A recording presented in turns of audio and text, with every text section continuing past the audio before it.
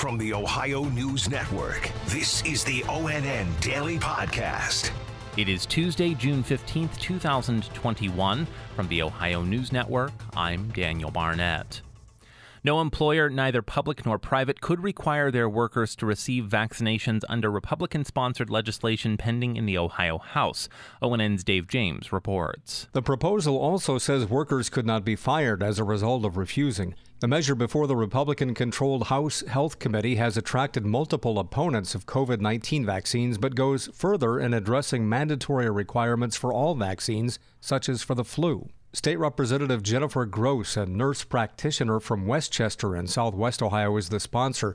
She told fellow lawmakers she has received other vaccinations, but not the one for COVID-19. Dave James, ONN News.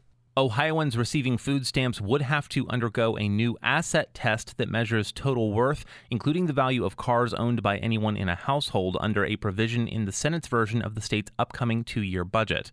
Ohio Senate President Matt Huffman says the goal of the test is to be sure needy recipients of food stamps, or SNAP benefits as they're now known, get what they deserve.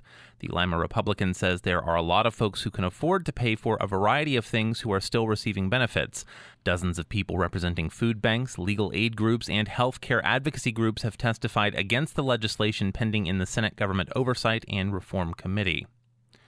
The healthcare worker shortage is continuing to be a problem in Ohio. Laura Queso reports. Pete Van Runkel of the Ohio Healthcare Association says the pandemic has made the shortage of healthcare workers worse. There was an issue before COVID happened, and then COVID has exacerbated that. He says it comes down to wages. It's really, really bad. We are hearing from members on a daily basis that they just can't find anyone. Add to that unemployment benefits, which have kept people home, regulatory requirements like masks, and for some, fear of the industry. I'm Laura Queso.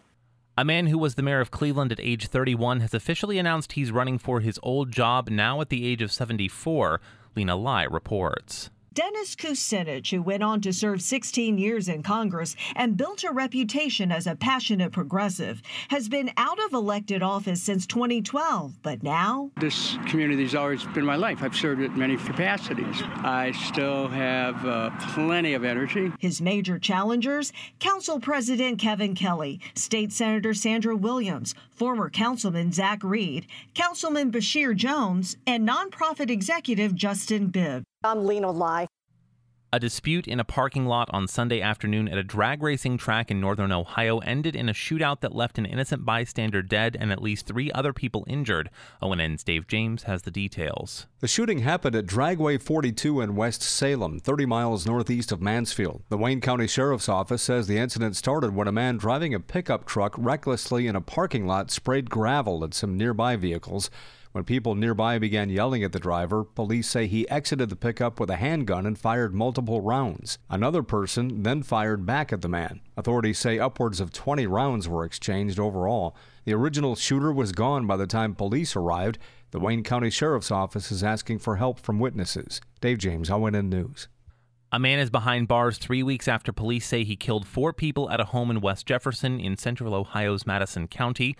More from Tracy Townsend. 35-year-old John Steckel is charged with deaths of Andrew Swindle, Sean Wright, Jamie Lavender, and Leon Daniels. Police say robbery may be a motive. Investigators were able to track down Steckel by creating a timeline using doorbell and security cameras. Leon Daniels' mother says the last few weeks have really opened her eyes. I didn't even know how much he was loved until his death, and that's sad. Daniels leaves behind 2 children, a 4-year-old daughter and a 2-year-old son. I'm Tracy Townsend. The city of Columbus is offering a limited-time cash incentive for city residents who have not yet received their coronavirus vaccine to get their shot.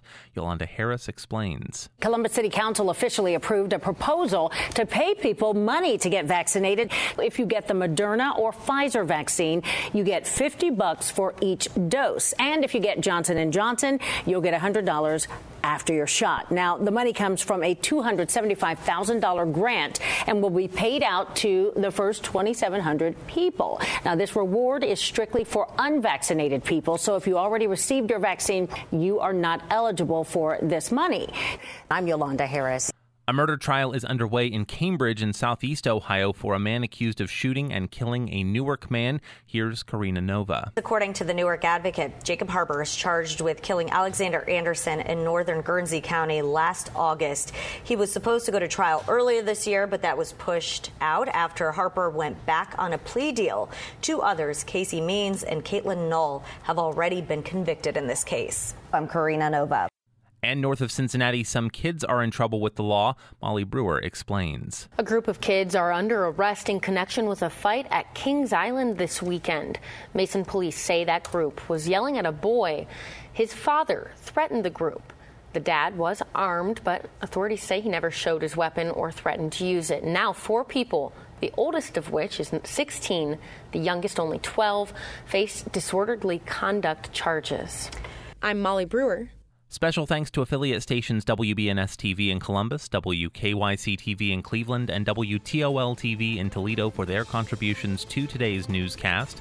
I'm Daniel Barnett on the Ohio News Network. This has been the ONN Daily Podcast, a production of Radio Ohio Incorporated on the Ohio News Network.